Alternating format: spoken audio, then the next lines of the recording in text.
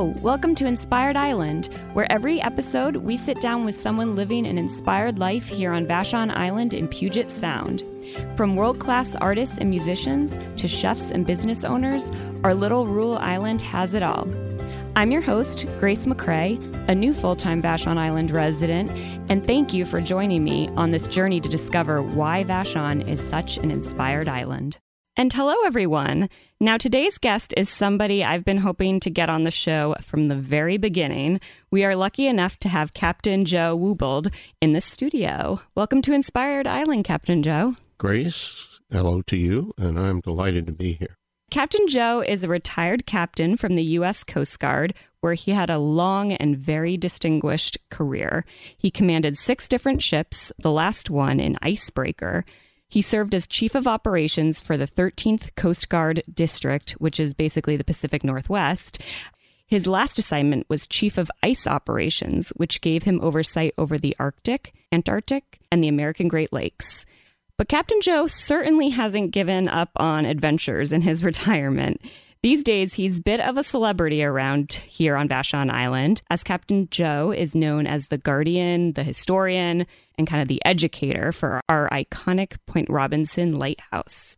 I first met Captain Joe during a 4th of July celebration a long time ago at Point Robinson, where he was giving tours of the lighthouse.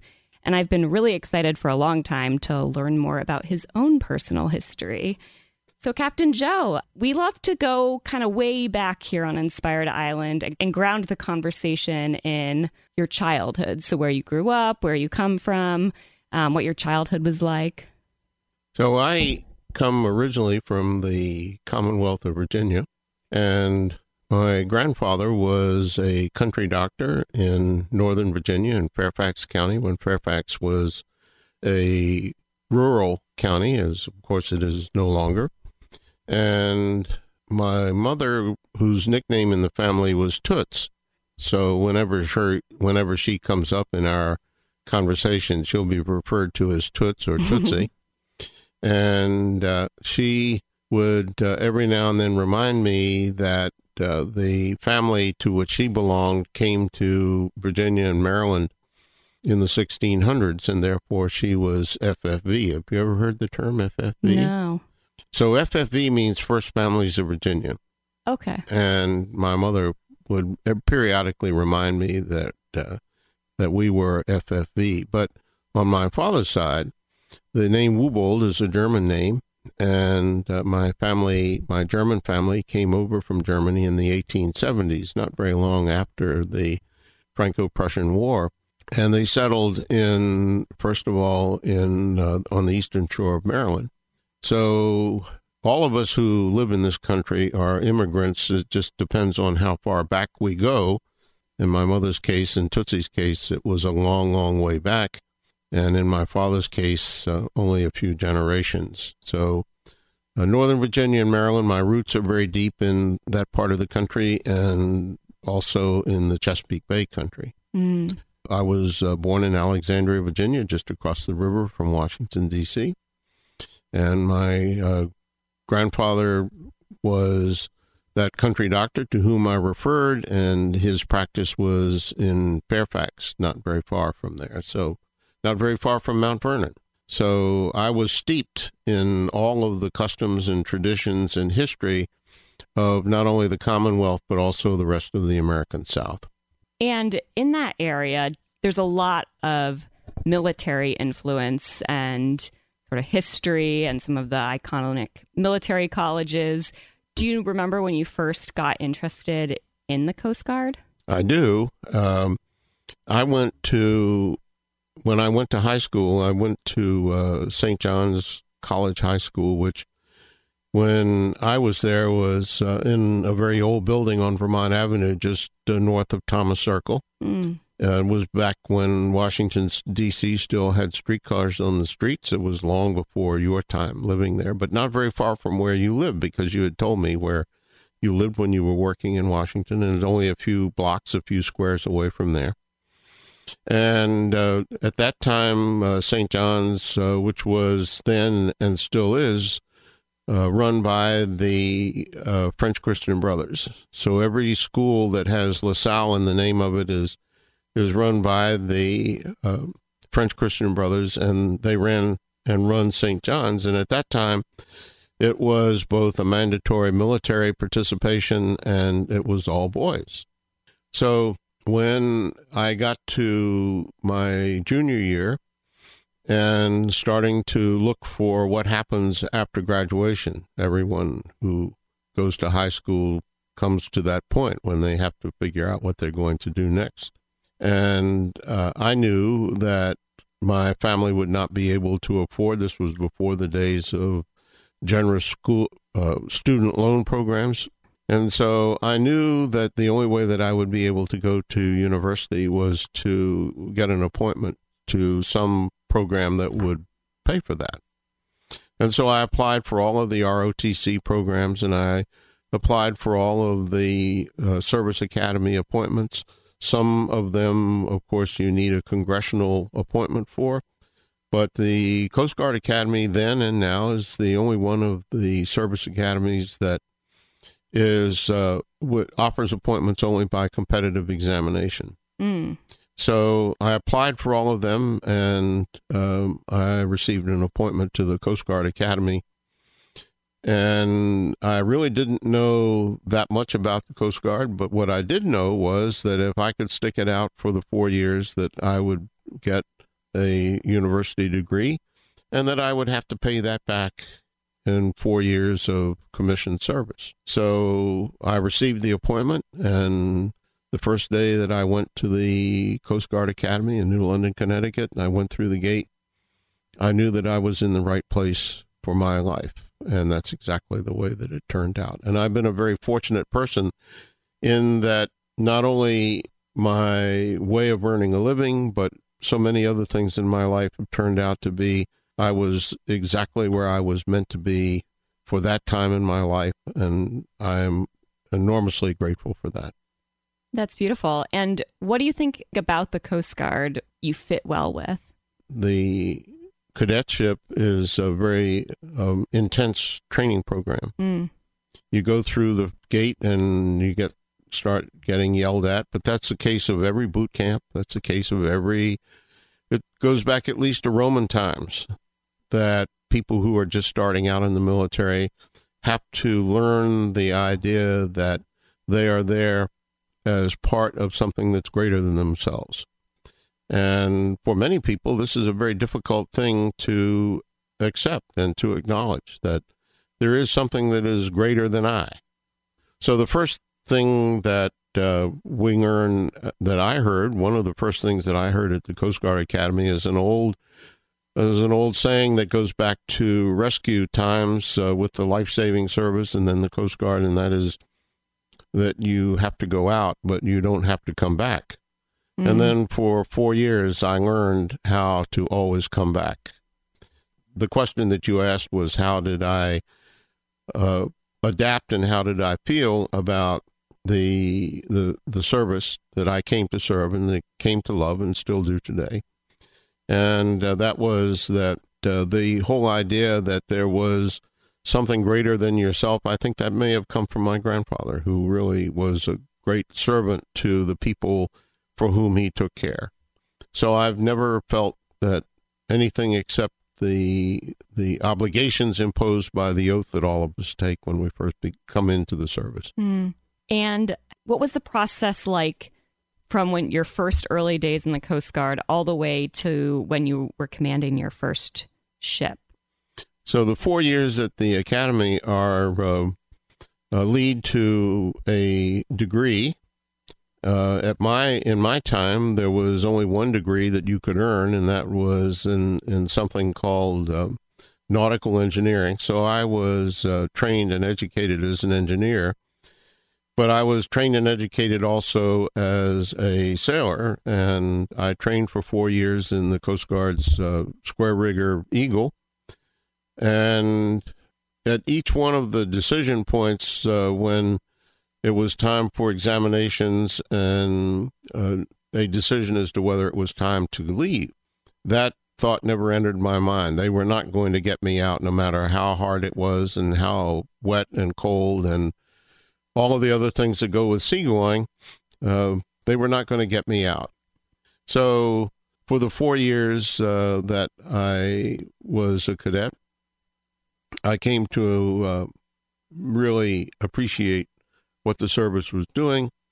And at the end of it, I have to admit that I was nowhere near the top of my class, but I wasn't the anchor man either.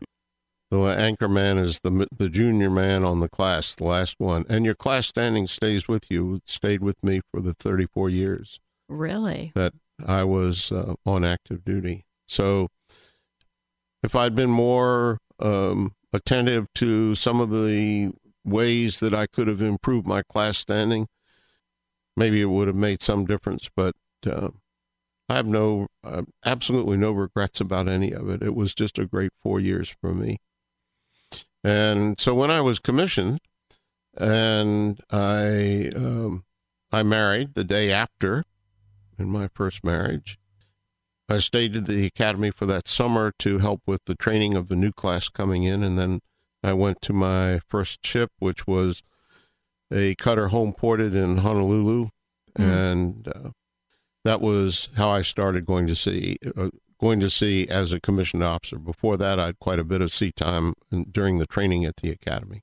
Okay. And would your family or your new wife at that time move with you during these various postings? Yes, she did. And we moved out to Hawaii, and I was assigned to a ship that went out to the middle of the Pacific Ocean and sat there for 3 weeks as a weather reporting station, as a rescue station for aircraft flying over, headed from Honolulu in particular to Tokyo.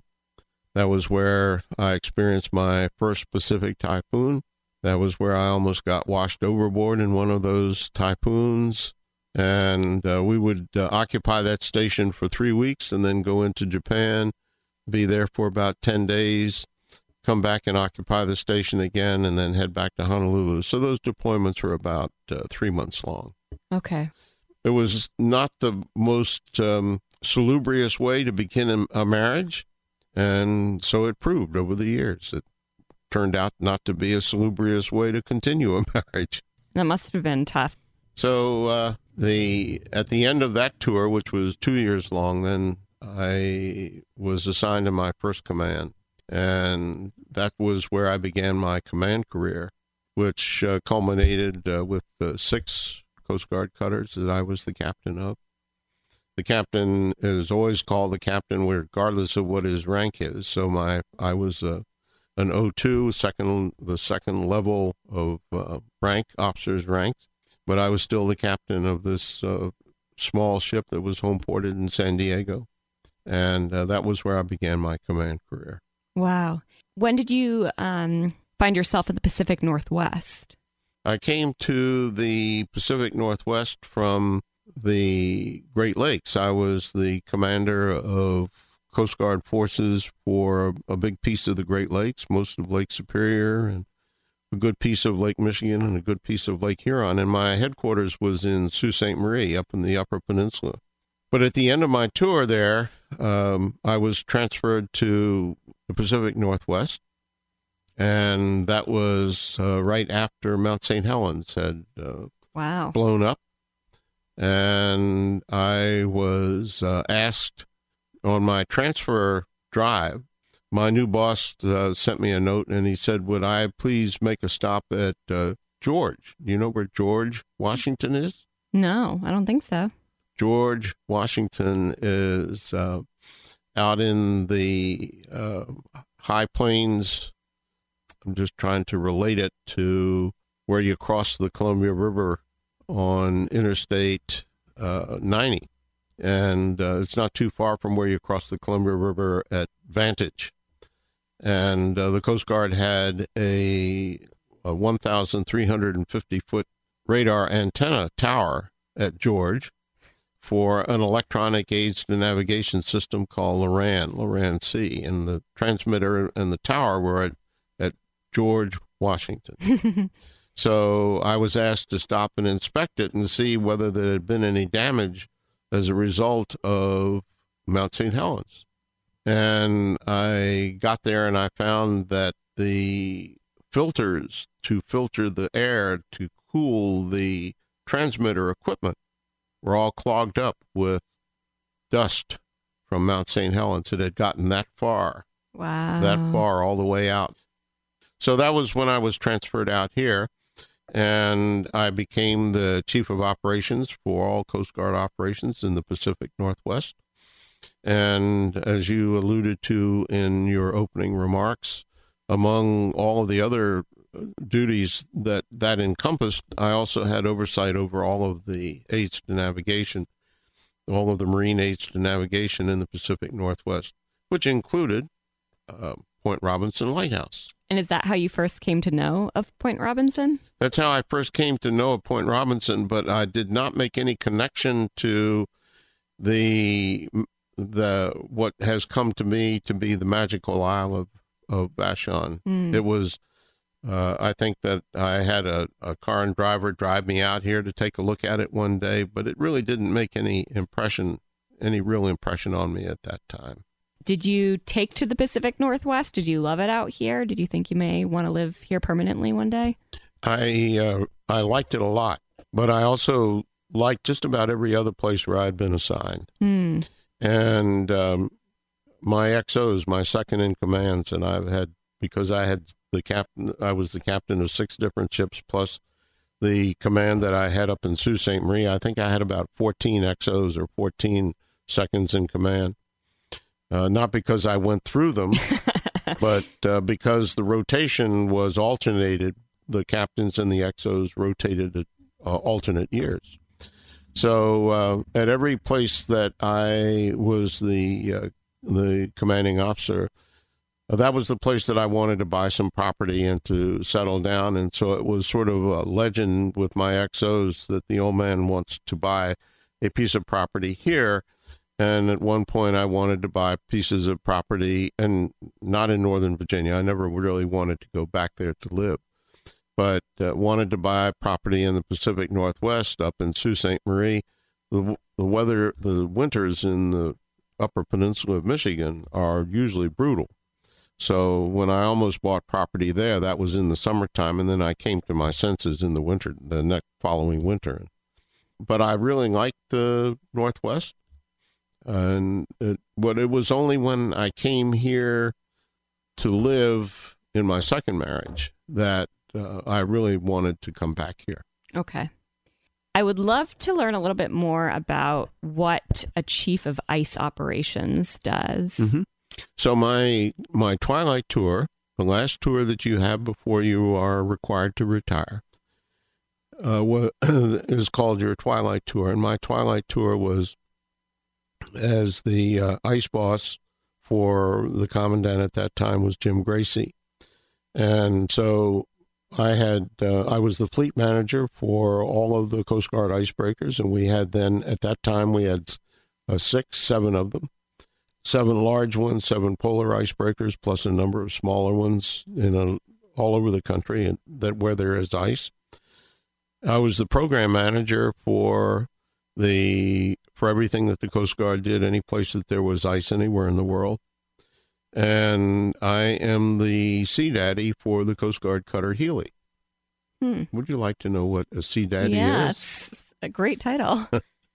So at about halfway through my tour, it became clear that we were going to be allowed by the Office of Management and Budget and by the appropriations process to design and build a new icebreaker. So we started the design work for the ship that we now know as Healy, and Healy is home ported here. So my staff put together some basic parameters, and I approved them. And the basic parameters were translated into cut steel and to a ship that was eventually commissioned. And now she is the Coast Guard cutter Healy, and she is home ported here in Seattle. And she's turned out to fulfill all of the hopes and expectations that we thought for her when she was first being designed. So I'm responsible for that, and I'm responsible for the basic design parameters that have made her.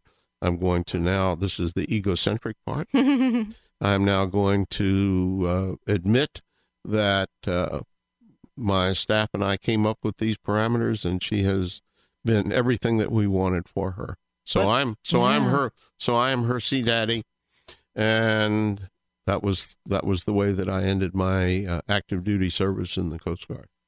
So, but that must have been a great legacy to leave. And then I have another legacy, which we'll get to when we move me to the University of Cambridge in England. Ooh, okay. But we've missed one part of my active duty career, which shaped me in ways that I did not fully understand at the time. I only did one XO, one second in command tour in all of my seagoing time. I was XO in a Coast Guard cutter that was assigned to the 7th Fleet in Vietnam. And so I was the second in command of this ship that was on the gun line for almost a year. And we served in all 4 of the core areas. All the Vietnam people who might listen to this know about how South Vietnam was divided up into 4 core areas, and we served in all 4 core areas. And most of the time the ship was underway, we were replenished from other ships underway, and very seldom touched in any ports. So this shaped me not so much in my seaman-like skills, because by the time I became XO in this ship, I'd already had 2 commands at sea. But it shaped me in the whole way of the intensity of operations and constantly being underway, and the differences in the country as to why we were there and what we were doing there. And so I include all of this in my own broadcast that I do here on the Voice of Vashon 101.9. And a lot of the people who listen to me on that program are people who also served. So I like to bring that in because it was a big part of my life, even though it was a relatively short period of time. And then when we came back, I fleeted up, which means I moved up one position. I fleeted up and I became the captain of that ship. Okay. That same ship. Same ship that I had been with for almost 2 years, including a year in Vietnam. So we put that in there, and we skirted around something else that you wanted to ask me. Yes. How did you find yourself in England? Okay. When I was the captain of the Icebreaker, I had carried a number of scientists from the Scott Polar Research Institute at the University of Cambridge. So I decided that I wanted to go. I'd been invited, and I decided that I wanted to go and do a master's degree. This is a good point to put in here, that no matter how old you are chronologically, you should never stop learning. You should never stop experiencing all of the things that there are to experience in this great world in which we live. I had been retired for 10 years, almost 10 years. And Mary and I had, by this time I had married again. And Mary and I had gone to Europe specifically to take her to Ireland so that she could find her beginnings, where her family came from. They came from County Wexford down in the south. And so we went to Ireland, and then I said, let's go up to Cambridge and just take a look at Scott Polar Research Institute. So we got on the train at King's Cross and went up to Cambridge, and it was rainy and it was wet. So we went over to the Institute, and it was between terms, and there were no students there, but the admin staff was still working away, beavering away, and the gal came out, and she handed me the light blue graduate school admissions packet. And she said, Captain, you really should come here and do the degree. And I said, well, I'm a little bit advanced chronologically to do that. And she said, that doesn't matter. We've got people here that are, she was very kind about it. She didn't say that we have people here who are as old as you, but she said people here of relatively advanced years. And so I took the packet, and on the train going back from Cambridge back to King's Cross, I looked at it and I said, I can do this. And as I thought about all of this, Mary had said, well, I can tell that you really think you'd like to go back there and do that. And I said, yes, I really would. And she said, well, whatever you decide, I'm ready to do it with you. So I woke up in the middle of the night one night, and I said, Mary R., we're going to go. And so I applied. I learned later that my application was the subject of considerable amount of discussion by the acceptance board, because some of the people there said, well, this is an old sea captain. He's accustomed to doing things his way all the time. And they were right about that. And he may not fit into the Cambridge way. I didn't know about this discussion until after I'd been there for some time. And so, but I was eventually accepted.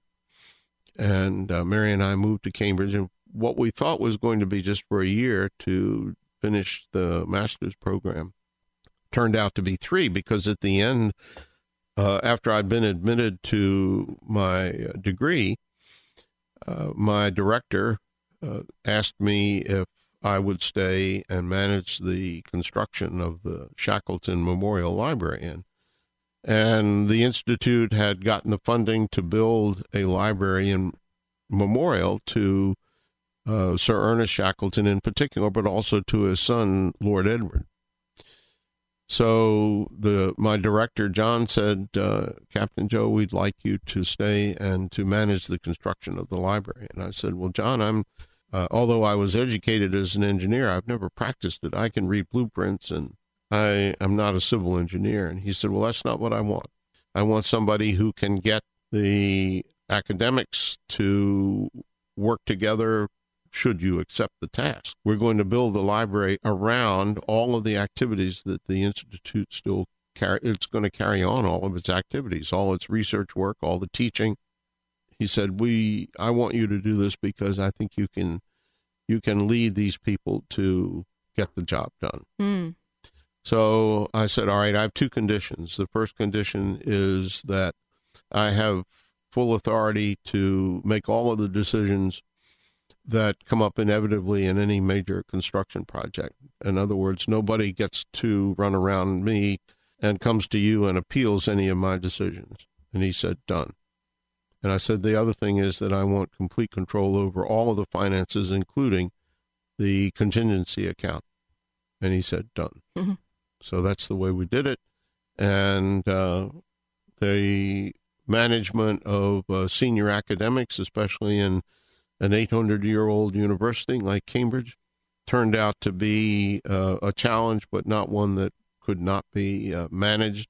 It was a wonderful project, and that is my second legacy to the polar world, is the Shackleton Memorial Library. Wow. So if you go to Cambridge today and you go to the Scott Polar Research Institute in Linsfield Road, it's built on top of a piece of ground where the Romans occupied, because almost all of Cambridge was part of a Roman city.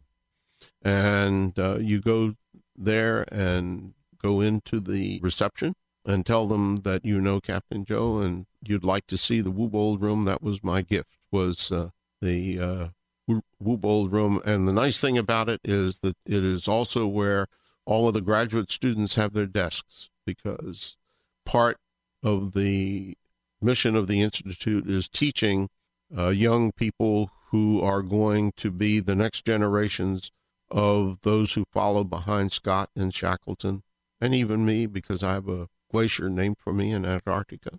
and all of the other wonderful people, much more accomplished than I and much more experienced than I, who have brought the Antarctic continent in particular, but polar regions in general, into being part of the legacy of all mankind. Yeah, I'd love to see that in person one day. That's really cool. And so you eventually make your way back to the U.S. Mm-hmm. When does Vashon Island come back into the picture? When we went to the UK, we sold our house in Issaquah because they were busy paving over that whole beautiful valley, and we didn't want to go back there. So we were looking around for a place. We wanted to come back to the Pacific Northwest. We both like it here a lot. Our children and grandchildren are spread out all over the place, but this was a good central point. I had done a little bit of probing around the edges of the real estate market and had been in touch with a gentleman by the name of John Thompson, who worked for the John L. Scott Agency here on the island. And so we made one reconnaissance tour before we left Cambridge and we came out here and we looked around, and it was beginning to be clear to me that if you could live on an island that you could only get to by ferry, that would be a perfect place for an old sailor and his lady to live out their years. But it was when we finally came back and we did some serious looking around, and we found just the right house for us on the water. And I had completely forgotten about that Point Robinson Light is on this island when we first moved here.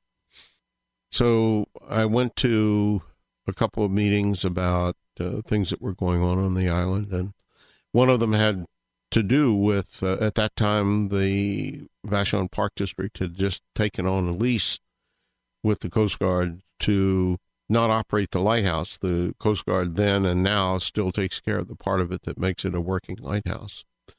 But to all the rest of the property was part of this lease. And there was a group forming up that was trying to figure out how best to do this. Because one of the conditions of the lease was that the Park District was responsible for maintaining all the property out there except the actual light. So I got involved with that particular group, and I went to one of their meetings, and Captain John Burke was there, and he asked me publicly if I would take on the leadership of this particular group, and I was ready to take command of something by that time. So I said I would. And so off and on over the 20 years that I've lived on the island, I've been either involved or head of the keepers of Point Robinson. And that's where I remember that I first met you, because you had your wedding out there. Yes, I did. I got married right by Point Robinson. I mean, if you don't live on Vashon, it's hard to express just how iconic the lighthouse is. But I'd say if you do a Google image search about Vashon, the majority or the most commonly photographed landmark here on Vashon would be the lighthouse for sure.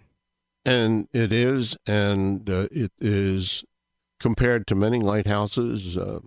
It is in good shape.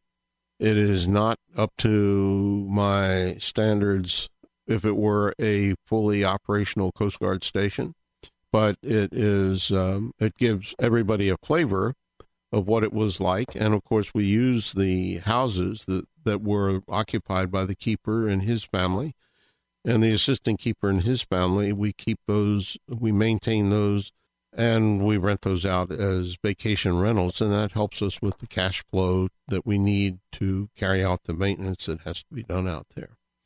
Well, one of the events, one of the kinds of events that we do are weddings, and you had your wedding out there. Yeah, it was beautiful. Made for some amazing photographs, and luckily it was a nice day. And did we take photographs from the top of the tower? Yes, you sure showed up on a Saturday to help us out and let us up there. So thank you. Everyone really appreciated it. It was everyone's highlight from the wedding. So we've had things like that. We've had a number of memorial services for people who, in particular, people who have worked out there. over the last couple of years, I've lost 3 of my original keepers people, and we've had the memorial services. My funeral will be out there. It's not planned for any time soon, but we're going to have my funeral out there, and it will be a military funeral for a senior officer. It's going to have a lot of military theatrics to go with it, and hopefully we'll make a big island celebration out of it. Yeah, I'm sure, but I hope it's a long time from now. Well, we've got a lot of things to do yet. Yes, for sure. And Captain Joe, I think of you so tied to the lighthouse, but you have a lot of other interests here on Vashon Island, including, I wanted to touch upon your new show here on Voice of Vashon 101.9 FM LP, From the Captain's Chair, it's called. I've been able to listen to a couple episodes, and it's really interesting. Would you mind telling folks who haven't heard the show yet a little bit about what to expect? When I first started doing this, I had 10 minutes with Truman O'Brien on Morning Scramble on Tuesday morning with Truman and Molly. And I was consistently going over time because I can hardly introduce myself in 10 minutes. And so there came a time about back in October when part of my Coast Guard listenership, and I have people that listen to the program all over the world, and when they can't listen to it directly or stream it directly, they listen from the archive. And so some of my Coast Guard people sent in a request for a program of my own, and they buttressed that with a significant financial donation to the Voice of Vashon, which convinced them that maybe they could take a risk with me. And so anyway, Jeff Hoyt, who is one of the managers here, said, okay, we'll give Captain Joe a try. And I said, okay, half an hour. And he said 12:30 on Tuesdays, every Tuesday. So I get to talk about anything that I want. And I only have friends that come on with me. I don't have guests. Maybe you'll come on with me sometime. We'll trade here. So I get to talk about anything I want. And in my first broadcast, I proclaimed my mission was that, first of all, I would not do any politics, not even island politics, although I get close to the edge sometimes because I'm so deeply embedded in this particular place, and I love it here. So I don't do politics, and my proclaimed mission is that at the end of the half hour, everybody who stays with me for the entire half hour will feel just a little bit better about themselves and a little bit better about the world around us.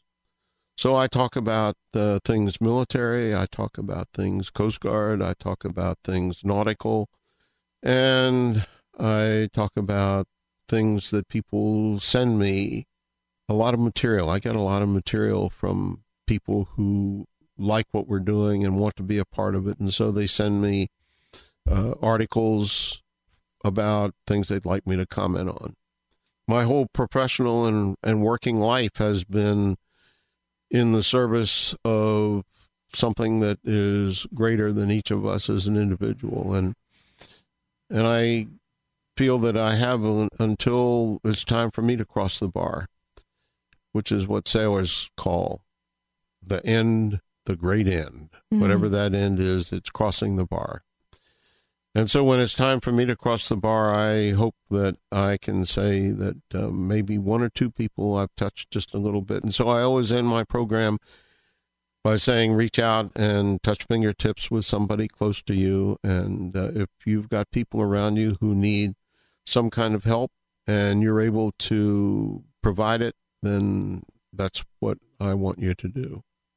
So as a result, we've had not only a lot of fun and have had some really great friends come and talk about some very interesting things, but I try to reach out to people that maybe not get any kind of exposure anyplace else. And it has turned out to be a very satisfying thing for me. And since every so often somebody throws a little bit of money at 101.9 Voice of Vashon on the magical Isle of Vashon that helps keep us afloat. Definitely. Well, I'm really excited to watch the evolution of, or listen to the evolution of the show, rather. And I love that mission of kind of compassion. And I love how you've seen a whole lot in your career and life, and the fact that that's kind of your mission is really powerful. And Captain Joe, we love to save time at the end of every episode to do a fun lightning round of questions that are very Vashon focused. All right, very well. I'm ready. Are you game? Okay. I am, of course I am. Captain Joe's always ready. And so the first question is, so the Seattle area is known for good beverages, whether it's coffee, tea, beer, wine. Do you have a favorite beverage here on Vashon? The favorite beverage here on Vashon is no longer alcohol. I was an enthusiastic participant in that activity during my active duty time, as many military people are. So I no longer do that. If I were, it would be Cliff's beer. And Cliff and Kara are friends from almost the beginning of my living here on the island. Kara and I worked together for a number of years with Vashon Community Care, and when Cliff started his own brewery, he struck a responsive chord with all of my family. So even though I no longer drink it myself, I'm going to answer that question with Cliff's beer. Endorse Cliff. Yes, that's a great one. And the next question is, if you're not at home or down at Point Robinson, where can people most often find you on the island? Like, do you have any favorite spots? Usually, I'm more and more often here at the Voice of Vashon. I do my program live every Tuesday, and I do it unscripted and unrehearsed. So this is one of the places. As you have quite correctly identified, Point Robinson is another one. But I live on a private road, and the people that live on that and share that road with me and that part of the island down in the south end in Tahlequah is, I think, my favorite place. Oh, nice. Yeah, it's a lovely little community, and I love the place in which I live. It was helped me to find it by a black cat. You want to know about the black cat? I love cats, sure. So when the time came, I hate house hunting. And at the end of the day, whichever house is the last one we look at, that's the one I want to buy, just to end it. And Mary, on whom all blessings flow, would say, well, no, that's not the right house. We're not going to buy that one. So one day I was we were up at John L. Scott, and they had a whole display of all of the houses that they had on sale at that time up on the bulkhead. And I went over and looked at it, and there was one house there that we'd not been shown. And I said, why don't we take a look at this one? Oh, Captain Joe, you wouldn't be interested in that house. I said, why not? And he said, well, it's been on the market a couple of times, and we've had a couple of people put money down on it and then back out, and we just don't think that was one that you would be interested in. And I said, well, let's go take a look at it. So we drove to this house down in the south end, and it looked pretty good to me, and it had a wonderful, wonderful view of the South Sound. That's the part of the sound that I now manage, even unbeknownst to those being managed. And so while Mary and the owner were talking about the kitchen and things like that, this black cat came up to me, and so I said, all right, let's go down to the beach, because house is one of the few in that part of the island that has direct beach access right on the property. So I said, come on, black cat, let's go down to the beach and take a look. So we went down, and we were sitting on the rocks. It has a riprap bulkhead that on the property. And I was sitting on one of the rocks, and Black Cat came up, got up in my lap, and he said, "You know, Captain Joe, this is the house for you." Aww. And so I said, "Well, Black Cat, let's just go right back up to the top of the hill and tell the women the good news." And he said, Black Cat said, "Well, Captain, I walk down, but you have to carry me back up." He said, I don't walk back up. So you have to carry me up. So I scooped up Black Cat, and we hiked up. It's about a 400-foot climb from the water up to the house level. And I walked in, and I said, well, Black Cat and I have decided that this is the house for us. Mary didn't think that a decision made on the basis of a Black Cat's advice was really the way we ought to go, but further discussions and negotiations turned out that it was indeed the right house for us, and that's where we live today, and we've lived there for 20 years, and it's just a perfect place. Beautiful. And did you ever see Black Cat again once you moved in? No, and I'm often asked, did Black Cat go with the house? And no, the Black Cat did not go with the house, but we were living there for 2 weeks, and then this cat showed up at our door on the deck and applied for residence. So we took the cat in, and Barbara Gustafson, not Gustafson, but Barbara Drinkwater, who was at that time not only still alive, but one of the ones much loved people that we lost in this last year. And so I called Barbara up, and I said, "Barbara, I've got this cat, and he says that he wants to move in with us, but we don't want a cat." And she said, "Well, Captain Joe, here's the way we work that. If you agree to foster that cat, I will look around for someone to take it on a permanent basis." Barbara lied. She never looked for anybody. And so we, of course, did exactly what she knew we were going to do, and we ended up keeping that cat. What we didn't know was that he had a buddy out in the bush. And 2 weeks later, he called his buddy up and said, "Come on in. I found this really great place to live. These people, the house is warm, the house is dry. They feed me twice a day. Come on in." And it turns out that the two of them had traveled together, living rough for quite a while, and just waiting for somebody compatible to move into that house. And so we ended up with 2 cats. Oh, that's fun.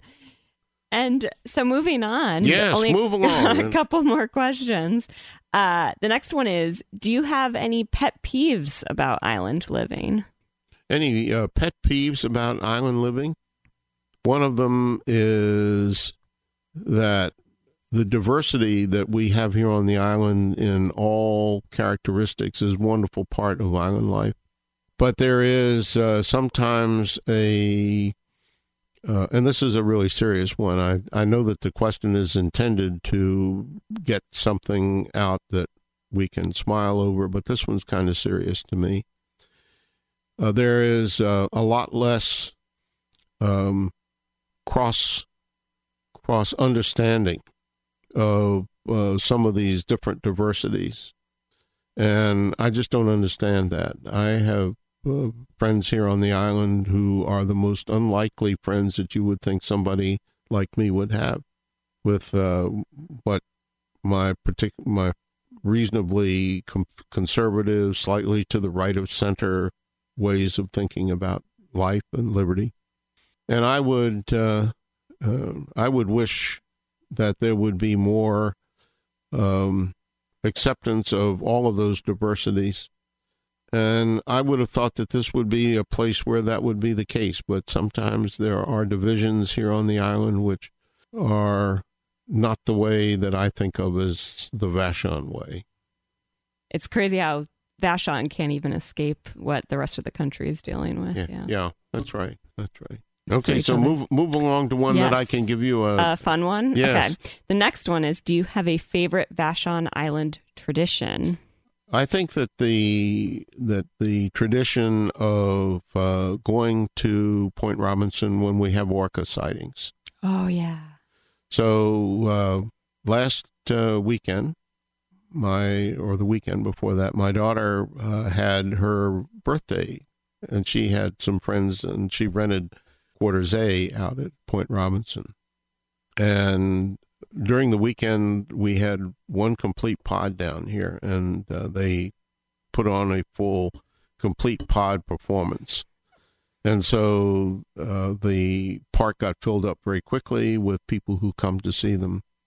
And I just like the idea that all of the people who want to watch them come down to Point Robinson, because not only do they come down just for that, but over the years we have worked really hard there to make it a place where island people can come, island people in particular, but a lot of off-island people come as well. We do, for example, we do the low tide celebration, and this year it will be in June, and more than half of the people that come to that come from off-island. But that's just a great island tradition, which we started 15 years ago. We do it every year, and I lead that group again we start our planning for that this coming Monday, a week from today. So the island tradition of the using Point Robinson for all of the things that we use it for isn't really important to me, but then there are specific things that go with that, and one of them is that when orcas are sighted and Orca Annie puts out the word that they are here, then all kinds of people come down to Point Robinson to watch them. Yep, it's very magical, and Point Robinson's a great place to make some memories. Yes. So, well, the very last question is, where can people find you to learn more about you? I'm guessing the radio show is one place. Listen to the radio. Yeah. I am in the Sentrytel telephone book. I still have a hardwired telephone. I will never give it up. I use a cellular telephone reluctantly and not very gracefully. And I have one only because a friend with whom I do a lot of good things, hopefully good things for the island, was trying to keep up with all of my activities, and in particular to try to set up some appointments so that we could do some things together. And I did not at that time have a cellular telephone, and I had no intention of ever getting one or ever learning how they work. So he made me a gift of one. But I believe in the Sentrytel hardwired telephone. I have one today. And every time we have a power failure, I can still communicate, because when the power lines come down, for some reason, the telephone lines don't. And I can always get on the outside, even if the much loathed cellular telephone batteries have run out. Yeah. So I'm in the phone book. I am there under Woobold, which you pronounced accurately. We did have a little training program on that. I'm in the phone book, and that's where you can find me. All right. Well, thank you so much for coming in today, Captain Joe. It's been a real treat. Well, the nice thing about it, Grace, is that you and I first met on such a happy occasion, and that was your wedding at Point Robinson. Yes. Well, thank you. I'll never forget that day, for sure. Well, I hope not. For multiple reasons. And thank you all for listening. Again, this is Inspired Island on Voice of Vashon, KVSH 101.9 FM LP. Until next time, stay inspired.